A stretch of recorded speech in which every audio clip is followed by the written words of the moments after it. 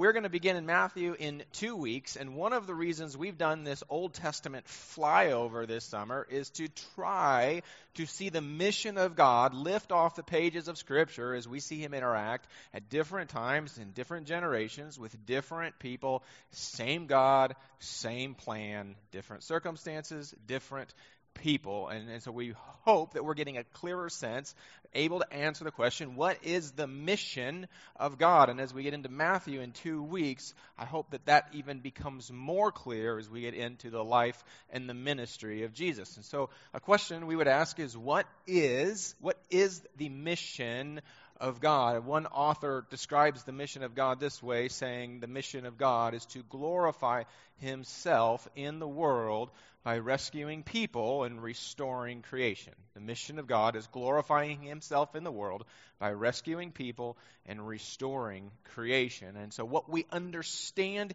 His purpose and His character to be gives us lenses by which we see the world around us, and it helps make sense of what's going on in our lives and in the lives of others. The clearer we see Him, the clearer we see that we've missed the mark. The clearer we see His path, where He's going, what He values, what He's doing, the clearer we see that path, the more that we realize that often we find ourselves off trail, off the path, in the woods, with the poison oak, with the jagged rocks. The clearer we see Him, the more clearly we see that we've missed the mark, the more clearly we see His path, the more clearly we see when we deviate from it. And so the question that arises then is, what do we do when we're off track? What do we do when spiritually, in some way, shape, or form, we have failed? And fortunately for us, the Lord gives us plenty of biblical material to understand how His people ought to respond when they've failed, and what He, in fact, thinks about us when we are off trail. So we're going to be in the book of Ezekiel this morning. We're going to start in chapter 33. Ezekiel is God's prophet, God's messenger to the people of Judah while in Babylonian captivity. So get this, they're in captivity. They've been judged. They've been off track for so long that God has said, I have got to bring you back somehow. You're not listening to any of my messengers. You're not responding to any of my calls. And so Babylon comes and conquers Jerusalem in 586, and there are these waves of exile where people from Jerusalem are taken into captivity and dispersed and are now exiled in Babylon. But we want to come back to this question, how do we fail well? What does God think about us when we are off track? And so we're going to answer that from Ezekiel 33. Before we do, I want to ask you to think about how you respond to the Lord when He comes to you and says, you're wrong. When the finger is pointed at you. And usually that finger could be from a spouse. It could be from a trusted friend. It could happen as you read Scripture, as the Spirit speaks to you. What do you do when you are the one who's wrong? And some of you are saying, well, that's never happened, so that's a good question. I wonder. Tell me. For many of us, we know some of our defaults. As I just look at the landscape at my house, my wife never fails, so I can't use her as an example, but the rest of us do. Number 3 is a blamer. So when he fails, when he sins, when he's disobedient, he takes no responsibility whatsoever. And if you can get him to admit it, his default is to blame. And so it happens in many settings in our home. We'll be wrestling. I'll be laying on the couch or on the ground. He'll be on the couch. He will swan dive, belly flop, aiming for my face. And when I move and he hits a table or hurts himself, rather than saying, I shouldn't have done that, you didn't catch me, he blames me, even though he's trying to take me out. Number 1 is a blamer. Some of us are blamers when we sin. Number 2 is a hider, which is really special when it's food in her bedroom that's half eaten, snacks produce, wet stuff, dry stuff, and maybe it's been sitting there for a week. That's just a really special part of parenting. But she's a hider. She stuffs it all under the bed. Some of us with our sin, we're hiders. Firstborn is more of one who is inclined to feel the weight, whether it's the weight of sin, the weight of being wrong, the weight of not measuring up.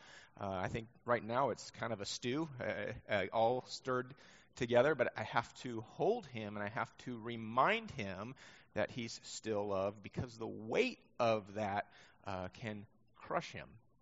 So some of us with our sin just get crushed, just beaten down by it, and we become unable to even function.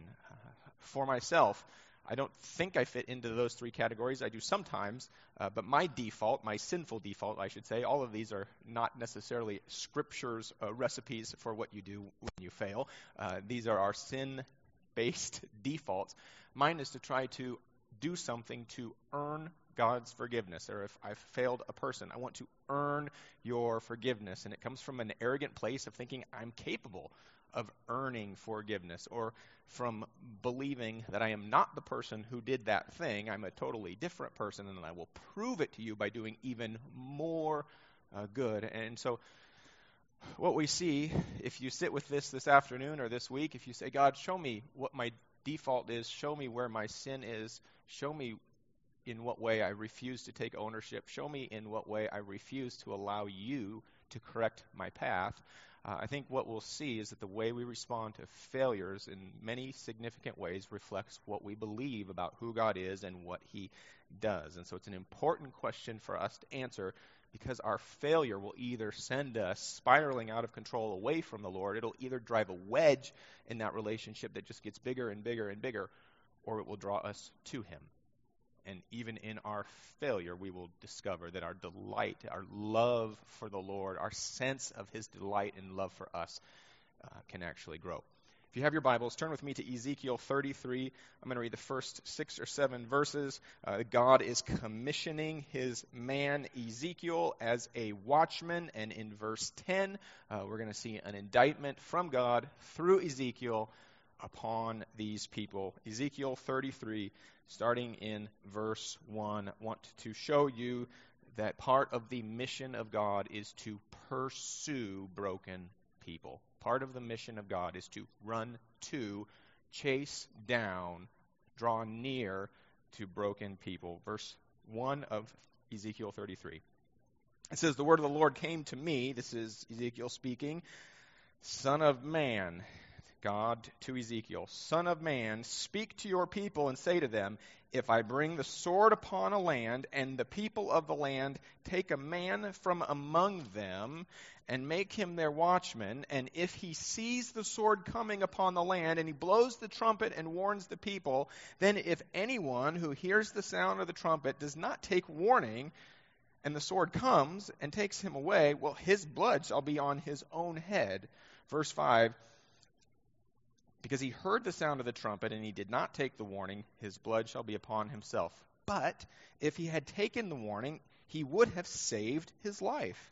But if the watchman sees the sword coming and does not blow the trumpet, so that the people are not warned, and the sword comes and takes any one of them, that person is taken away in his iniquity or in his sin, but his blood I will require at the watchman's hand. In other words, the watchman is at fault if the watchman doesn't blow the trumpet and warn the people that danger is coming.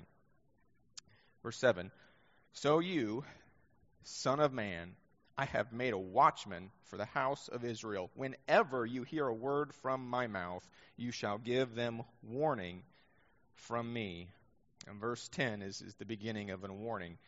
Verse 10 says this, and you, Son of man, say to the house of Israel, thus have you said, surely our transgressions and our sins are upon us, and we rot away because of them.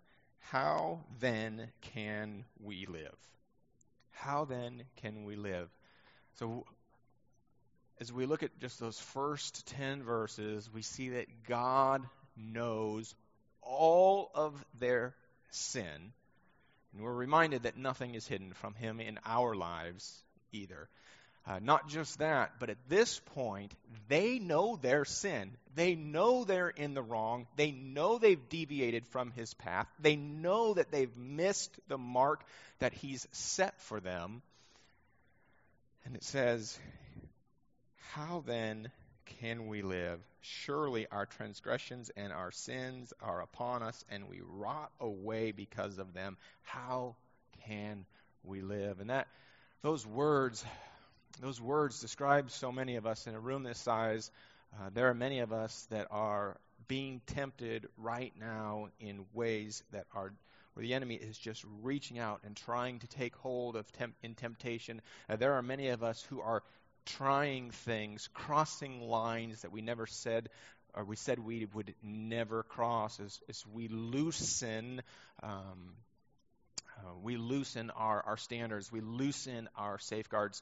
Some of us are being tempted. Some of us are now actively trying. Some of us are trapped, are ensnared. And if you fit into that first category, being tempted this morning, maybe for you it is your relationship with the Lord and what faith has looked like, and it feels maybe for a time that faith has been flickering or faith has been dying, and you're tempted to give up. You're tempted to despair. Where do I go from here? For some of you that are maybe ensnared, maybe you feel trapped in some sort of pattern of addictive behavior, some sort of pattern of sin, and maybe it is a substance, drugs, alcohol, painkillers, all sorts of things, and you wonder, how did I get here? I don't like where I'm at, but I don't know how to get out either. For some of you, it's overindulging, overspending, overeating, over a million other things. I don't like where I'm at. I know I'm not in a good spot. How do I get out? We don't like where we are, but we don't know how to do anything else. And the moment we catch a glimpse of what could be in our lives, the enemy just takes this huge shovel or a dump truck worth of guilt and piles it on us. And so every moment we get a little bit of a drive to step out and break the pattern, to confess our sin, to do something about it, to surrender it to God. We're reminded by the enemy that we don't deserve his favor. We don't deserve his attentiveness. We don't deserve his power in our lives, and we stay buried and defeated. And so that's where the people of Israel are. They're there. Surely our transgressions and our sins are upon us, and we rot away because of them. How can we live? That doesn't reflect hope in God. That doesn't reflect an understanding that his power is made perfect in our weakness. It doesn't reflect an understanding that we're God's people, God's chosen people, that he's working out his good plans in us, right? It's become very defeated. They're filled with despair.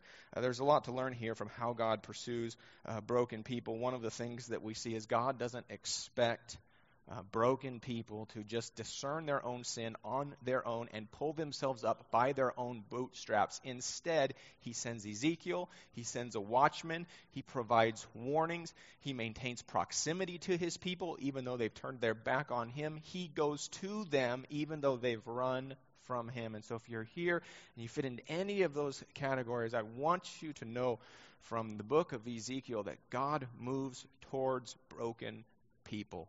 He's not running away from you. God moves towards broken people. It's part of his mission of pursuing broken people. Not just that. Some of us, I think as young parents, have an itchy trigger finger on maybe certain behaviors in our home, and that trigger finger gets even itchier as the day wears on. So in the morning, there's a tremendous amount of patience, and everything is cute and sweet. At 6 p.m., it's less. At 8 p.m., it's almost non-existent. That itchy trigger finger, kids get sent to bed real quick later in the evening and that sort of thing. And so I want us to see that God doesn't have an itchy trigger finger when it comes to our sin. He's not quick on punishment, quick on judgment. He doesn't delight in it at all. He says as much through Ezekiel in verse 11.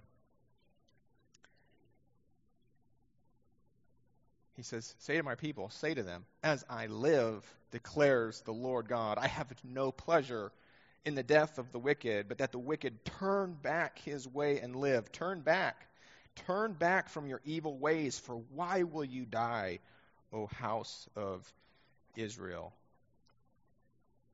They have been so vile towards him, and he continues to be so good to them. And so if you're in that spot this morning and you know your sin, it's ever before you, as David says, and you have just that sense that God is done with you, I hope that you see that God does not delight in that punishment. God does not delight in that bringing judgment. His hope is to restore you back. His hope is to bring you back. His hope is that he gets to hold you close again.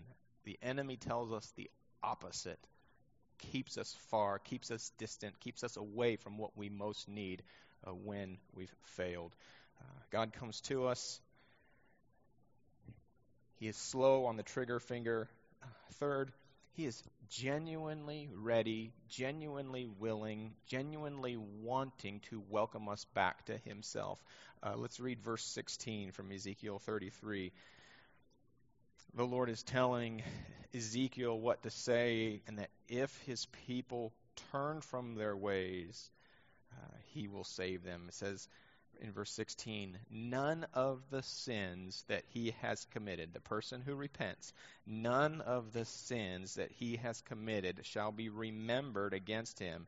He has done what is just and right, and he will surely live. It may bring to mind for you the passage where it says, as far as the east is from the west, is how far he has put our sins. And what I love about verse 16 is you just expect, and what the people deserve is judgment, and then a heaping scoop of judgment on top of judgment. And in the midst of that, God is saying, repent and live. Turn to me and live. You know, sometimes when we've been wronged, we don't want the person to repent because it's a lot easier to cross them off. It's a lot easier to rule them out. It's a lot easier to distance ourselves from them. It's a lot easier to never see them again, never talk to them again. It's a lot easier to avoid them, and that's not how God relates to us. He doesn't look at us and go, gosh, serves him right. It's the last time. He desires to draw us back to himself.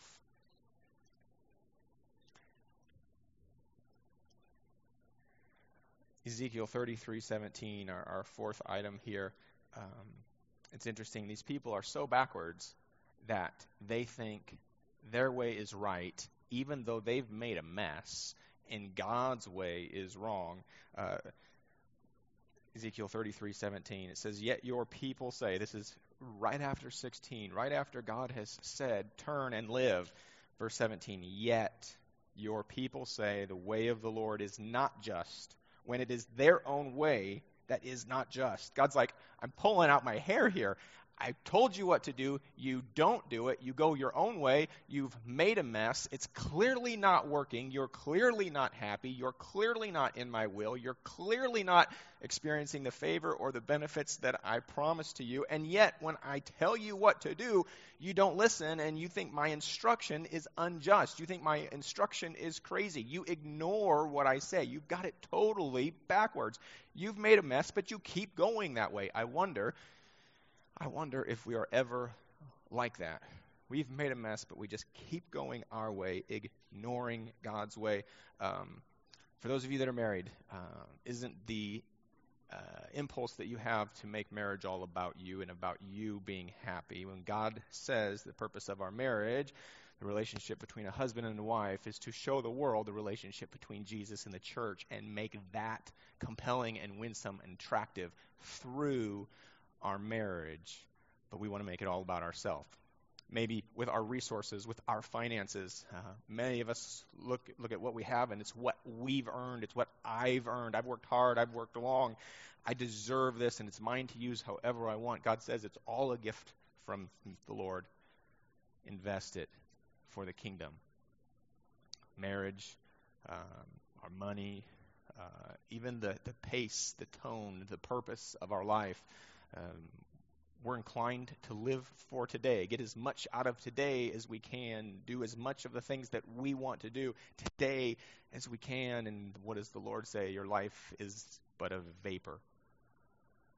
So invest it for tomorrow. I wonder if in many ways we are backwards like the people of Israel were backwards. And so it's significant for us to sit with and consider, because we see their brokenness, and if we don't see our own brokenness, then God's mercy and God's favor and His grace become things that maybe at a buffet, just something we don't think we want and don't think we need. Not only are the people broken, Ezekiel 34 tells us the leaders are broken. Let me read real quick what the Lord says about the leaders of Israel so that we see this whole nation is corrupt and broken. If the mission of God involves pursuing broken people, we need to realize that He does that even when we are wholly, totally, completely, to our core, broken and rotting. This is what God says about the leaders of Israel. It says in 34 verse 1, the word of the Lord came to me, to Ezekiel, Son of man, prophesy against the shepherds of Israel. Shepherds of Israel could be the rulers, could be the spiritual leaders, could be the kings, could be all of the above. Son of man, prophesy against the shepherds of Israel. Prophesy and say to them, even to the shepherds, thus says the Lord God, shepherds of Israel, who have been feeding themselves. In other words, they've exploited the people. Should not shepherds feed the sheep? You eat the fat, you clothe yourselves with the wool, you slaughter the fat ones, but you do not feed the sheep. The weak you have not strengthened, the sick you have not healed, the injured you have not bound up, the strayed you have not brought back. In other words, you have done no shepherding function, no aspect of what it means to shepherd have you done. You have not brought back the lost, you have not sought, and with force and with harshness you have ruled over them, so that they have been scattered, because there was no shepherd, and they became food for the wild beasts. My sheep, the Lord says, were scattered. They wandered over all the mountains and on every hill. My sheep were scattered over all the face of the earth, with none to search or seek for them. In other words, under your negligence, leaders, all sorts of atrocities happen to my people. God says, my people, these are mine. You were responsible for them, and you did nothing that a responsible shepherd would do. Instead, you exploited them, and the result of your negligence was the scattering, was the destruction, was the devastation, was the preying on of my sheep, says the Lord, by the wolves. And so we see from beginning to end, from top to bottom, these people are wholly wicked, have turned their back on God, have missed the mark, have deviated from His path. In spite of that, the mission of God is to pursue broken people. And so the text kind of pivots here as we begin to see what the Lord is going to do, to not just pursue broken people, but to rescue broken people. It's one thing to go out looking for that lost sheep. It's one thing to be aware that someone is sick, wounded, stranded, lost, weak. It's another thing to go and to rescue that lost sheep. And so the Lord here is going to unveil this incredible plan where He is attentive to their needs in the moment. He's attentive to their lostness, their weakness, their frailty. But He's also got a long-term plan for good for His people, despite the fact that they have proved unworthy of it. If you have your Bibles open still, Ezekiel 34, 22 through 25. How does God rescue broken people? Well, one of the ways He rescues broken people is He comes to our aid Himself. Ezekiel 34, 22 through 25. Listen to the Lord's response after this judgment on the leaders and the people. The Lord says to Ezekiel, I will rescue my flock. They shall no longer be a prey or a victim, and I will judge between sheep, and I will set over them one shepherd, my servant David. He shall feed them and be their shepherd, and I, the Lord, will be their God, and my servant David shall be prince among them. I am the Lord, I have spoken. I am the Lord, I have spoken. Okay, so this is the moment where Dad gets home and says, all right, I'm taking care of this. Now, God says, I will be their shepherd. I will put on the throne one from the line of David, and I will go and seek them. I will go and find them. I will go and bring them back. He's not joking around. He comes and he does this work.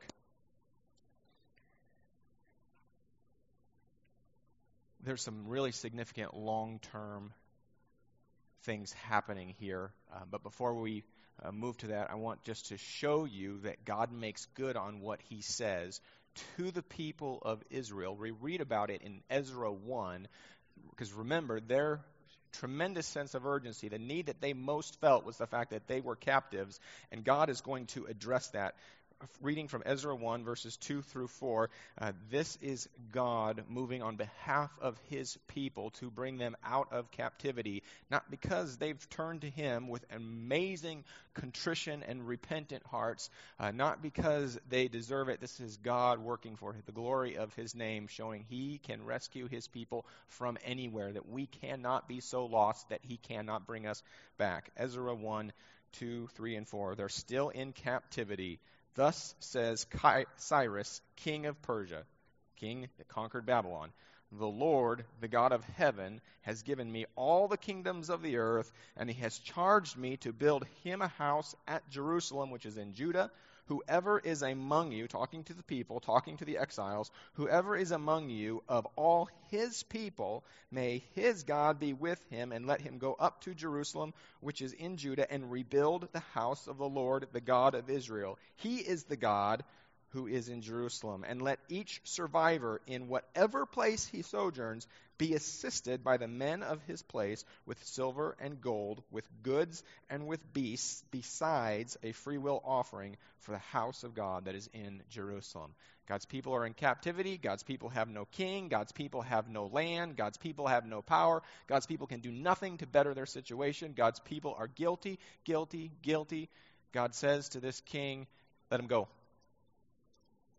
King Cyrus, working on conquering the world, he says, God told me to let you all go. What was that like, do you think, for someone in captivity? The king says, hey, you guys should go build a house to your God. Huh? You guys are free to go. Huh? You will be given a free will offering for materials so that you can rebuild the temple. Huh? God just steps in and does it. And so it's good for us to be reminded often that God is very capable of just stepping in and doing what is needed all on his own. He doesn't need us. What is one of the ways that he rescues? He steps in himself. We read Ezekiel 34, 22 through 25, a really significant text where the Lord mentions that he's going to put a shepherd over them by the line of David. And he said also that I will be the Lord and I will be their God. I will be their shepherd. And then in verse 25, he says, I will make with them a covenant of peace and banish wild beasts from the land so that they may dwell securely in the wilderness and sleep in the woods. I will be their God. I will put one on the throne from the line of David. I will make with them a covenant of peace. And so as we think about covenants, covenants are essentially an arrangement or agreement that are related to some promises. And so you may remember Adam and Eve. God made a promise, made a covenant with them. One of your offspring will crush the head of the serpent. That was one. You remember Noah. God, after the flood, made a promise, made a covenant. I will not flood the earth. I will not destroy the earth again by flood. It's another promise, another covenant. With Abram, he said, go to the land that I will show you, and I will make you a great nation, and I will bless all the nations of the world through you. Another promise, another covenant. You remember Moses. God says, Moses, here's the law. Here's how unholy people can live with a holy God. Here's what you do. And if you blow it, here's what you do then too. Do this, and I will give you land. Another promise, another covenant. To David, there will always be one from the line of David to sit on the throne forever and ever and ever and ever. Another promise, another covenant. And here what we see in Ezekiel 34:25 is the promise of a new covenant of peace. A more literal translation might say a new covenant that works. And we understand from Hebrews 12 that Jesus is the mediator of that covenant. We understand from Jesus' genealogy that Jesus is from the line of David. So while these people are so fully aware of how they've blown it and God is attending to their needs, at the same time that he's speaking into their situation, into their circumstances, into their relationships, in the midst of their present sin and obstinance and hardening of heart, at the same time he's addressing that, he's unveiling his plan for future grace. He's unveiling to them his plan for their good future and to draw them to themselves. And it's going to say in a few more verses that he will give them his Spirit. The only reason that this is a covenant of peace or a covenant that works is because the Lord gives us his Spirit so that we can do our job. Otherwise, we couldn't do our part. I remember teaching or taking Ian to the Tulip Festival, and he was trying to climb one of those rock walls. And we've never done that before, but it seemed like a fun thing to do at the time, and it was the fewest amount of tickets for an actual ride, and so that's kind of where I steered him. But he went over, and he got harnessed in, and he started to climb, and he couldn't climb. He wasn't strong enough. And so I stood behind him, and as he was trying to climb, I just put my hand in the square of his back, and all of a sudden, he went from no stability to enough stability to climb. But then the grips were too far apart, and too high, and too wide. And so as he would try to lift his little legs, he didn't have the strength to pull himself up, and he couldn't find the pegs. And so I had one hand on his back, and I'd use another hand, and I would just kind of move his leg to the right peg. I would show him where it was. He couldn't find it. He didn't know where it was at. I just guided his leg to the peg and pushed up so that he had the strength to do what he wanted to do, the strength to do what he was trying to do. Now, eventually, I looked up and I realized, oh, kid, you chose the hard part rather than the medium or the easy. And so he couldn't see that. He was just fixated on the pegs right in front of him. But I was able to stand back and say, that's not a good path altogether. You have no business being on this path. And so after we tried a little bit, probably too long, I brought him over and said, hey, bud, try this path. This is a better path for you. And so just even in that moment, I was able to redirect him. And he was just doing what made sense to him. He was just starting with what he saw in front of him, but he chose a wrong path. He chose an impossible path, but it took someone else to kind of say, no, there's a better way to do that. And so we understand that God gives us the Spirit, and the Spirit strengthens us to do what God has called us to do. The Spirit alerts us when we're on the wrong path, directs us, helps us find the next peg when we're just totally lost, empowers us, stabilizes us, teaches us, instructs us. And so here in Ezekiel, the Lord says, not only am I going to get you out of captivity, that's like the lowest level of significant thing I'm going to do. Here's what I'm going to do over the next couple hundred years. I'm going to bring Jesus. I'm going to bring one from the line of David, and even though you have no king, I'm going to show you that I can put a king from the line of David and make good on my promise to King David and to your nation.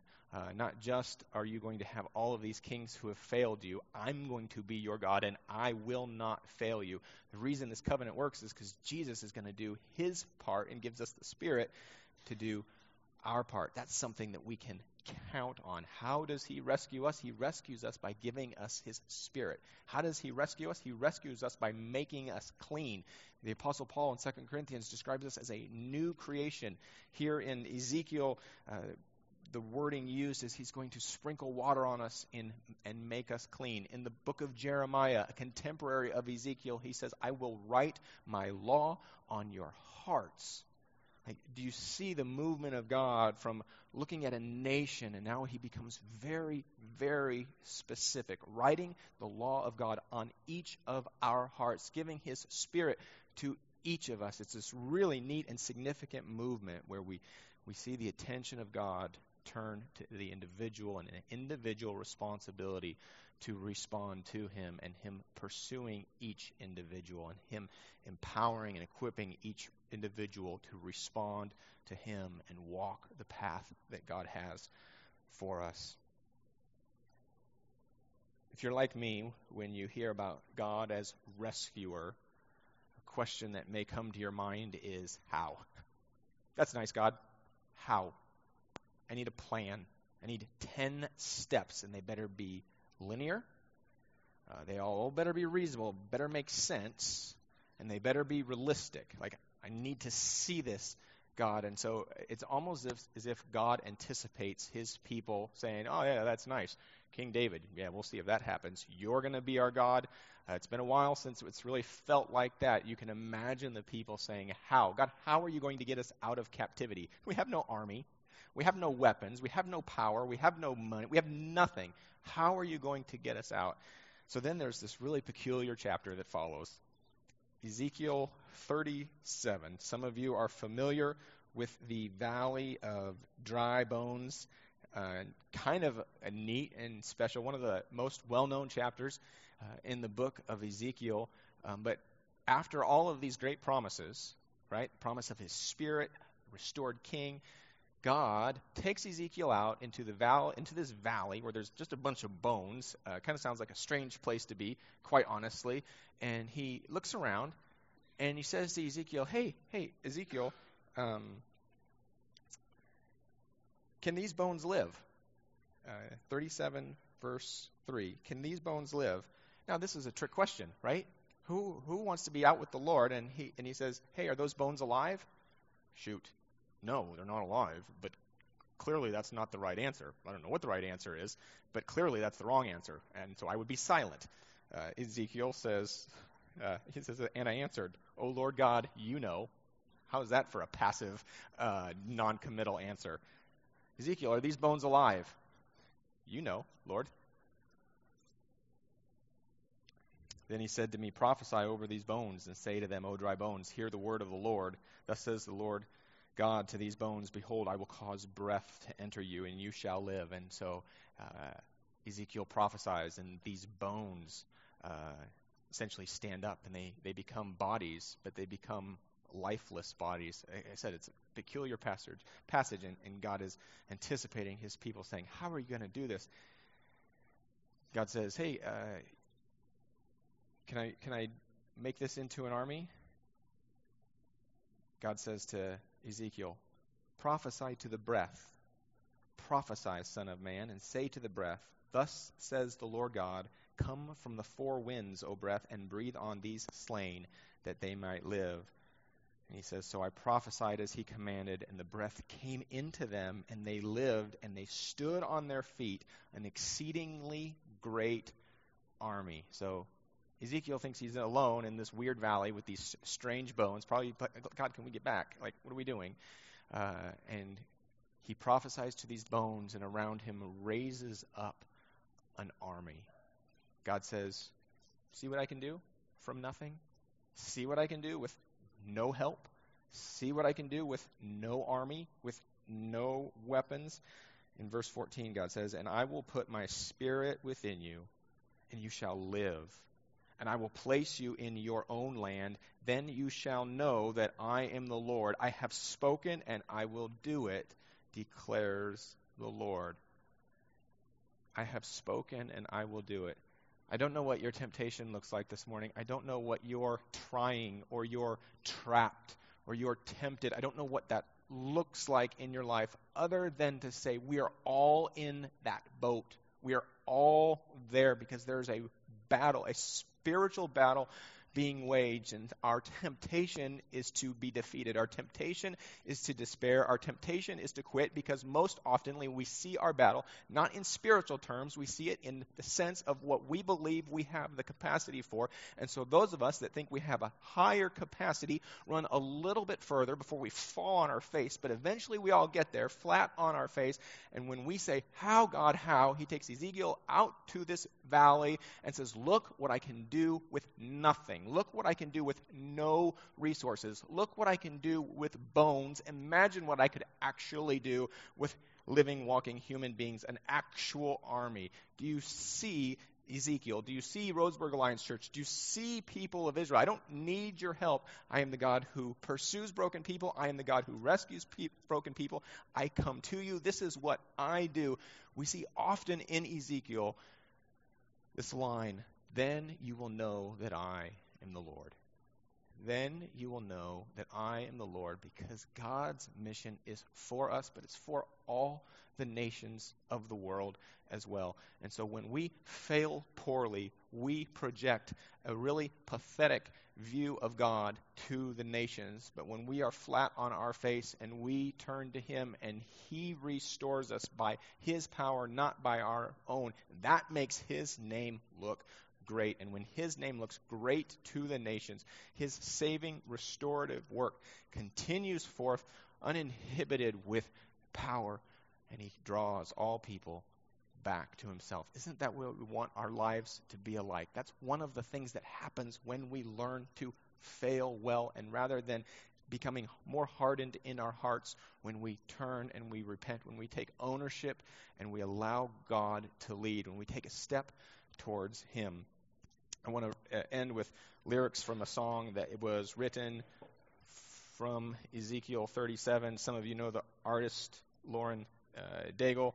Here's what she writes in the song by the same title, Dry Bones. It says, "Through the eyes of men it seems there's so much we have lost, as we look down the road where all the prodigals have walked. One by one, the enemy has whispered lies and led them off as slaves.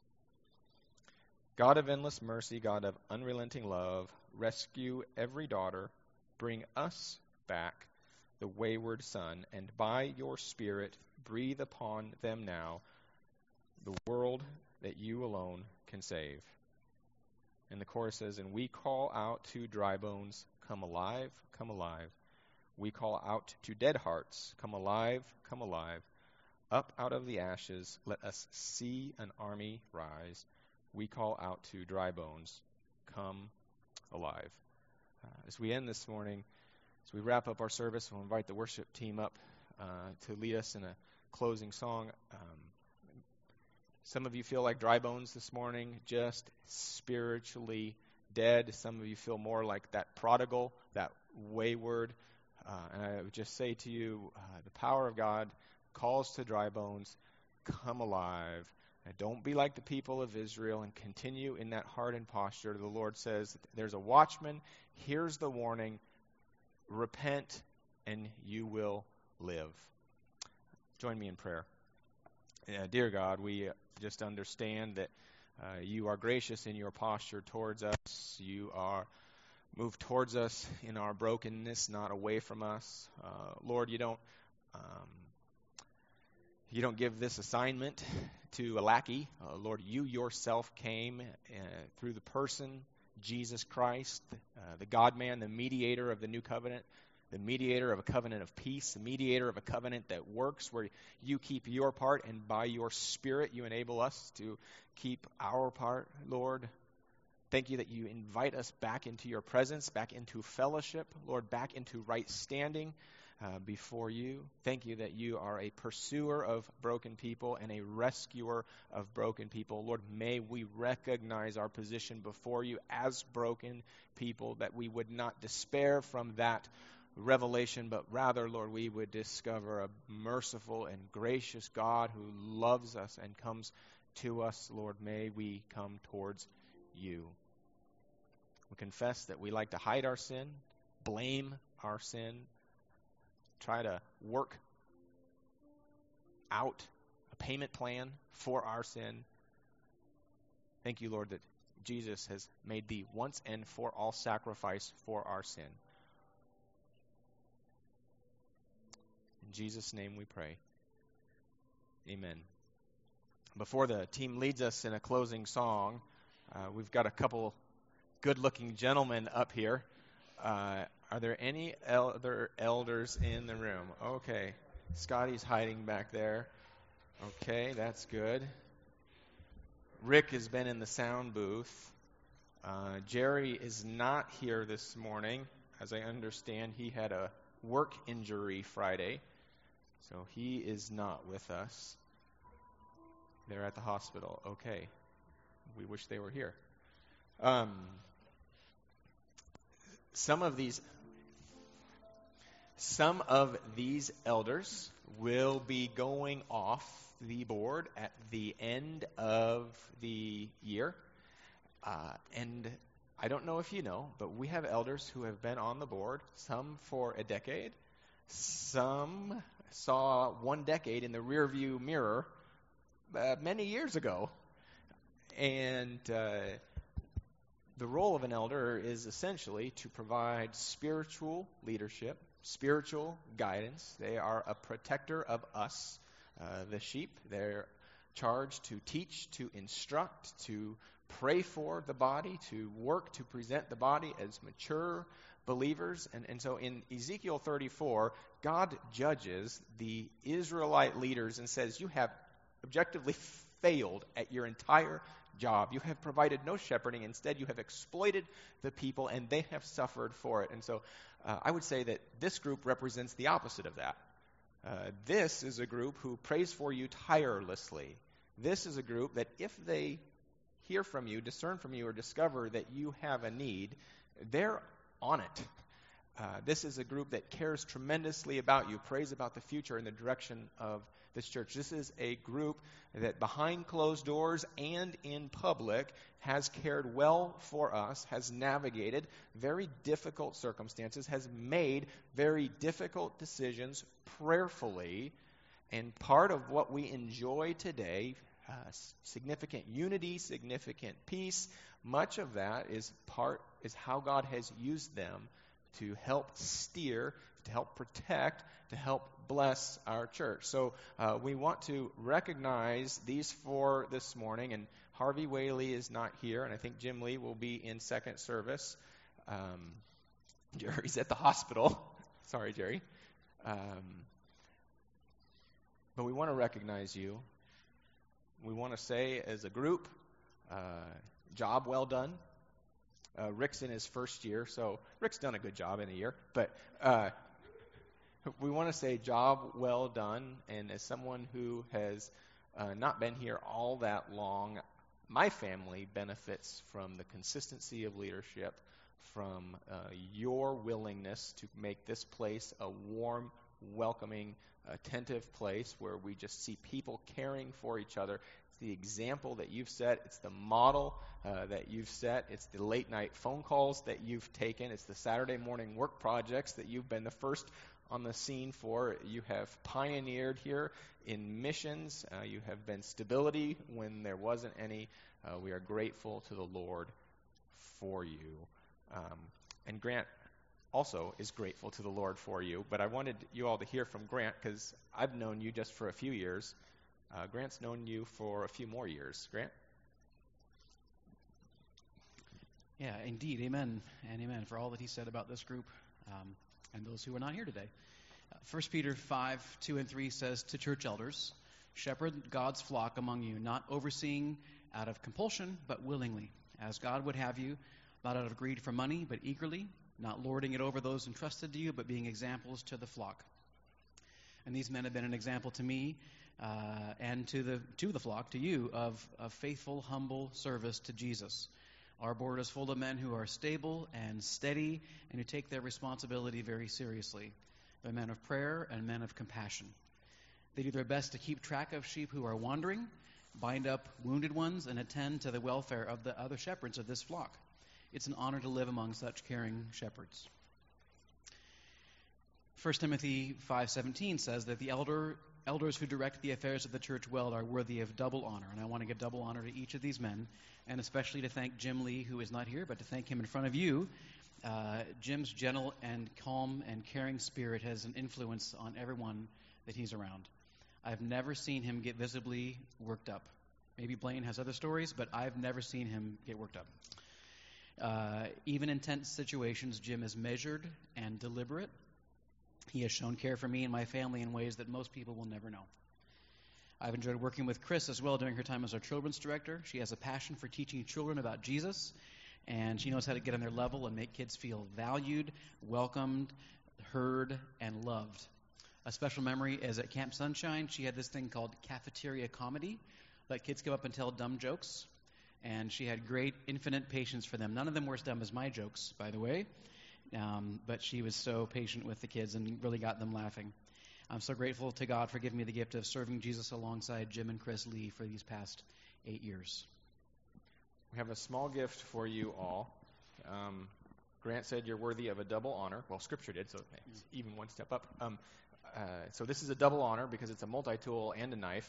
But one of the books that we're reading on eldering talks about elders functioning as a multi-tool where every person on the board has some similar parts to play. There's some overlap, but also some very unique parts to play. And the fact that we have different persons with different giftings makes the board one really useful tool to advance God's purposes here for blessing, for His good plan, and for protection of this body. And so I want to give you these, and hopefully you don't cut yourself with them, but rather they're a reminder that the Lord has fit this group together, that each of you have had a part to play, some more visible, some less visible, but every tool, every piece of that significant, needed, useful, and a gift to us. So would you join me, and let's just pray for the Lord to continue His work through these men. They don't know that they get to be lifetime elders yet, but they have cared well for us. They will continue to care well for us. I'm excited that some of them don't have to attend a late night meeting soon. Thank you, Lord, for these men. You have called elders to this church. You have equipped elders. Lord, you have given us criteria in your word that talks about their character, Lord, at home, their reputation in town, the integrity that they have, the calling that they have.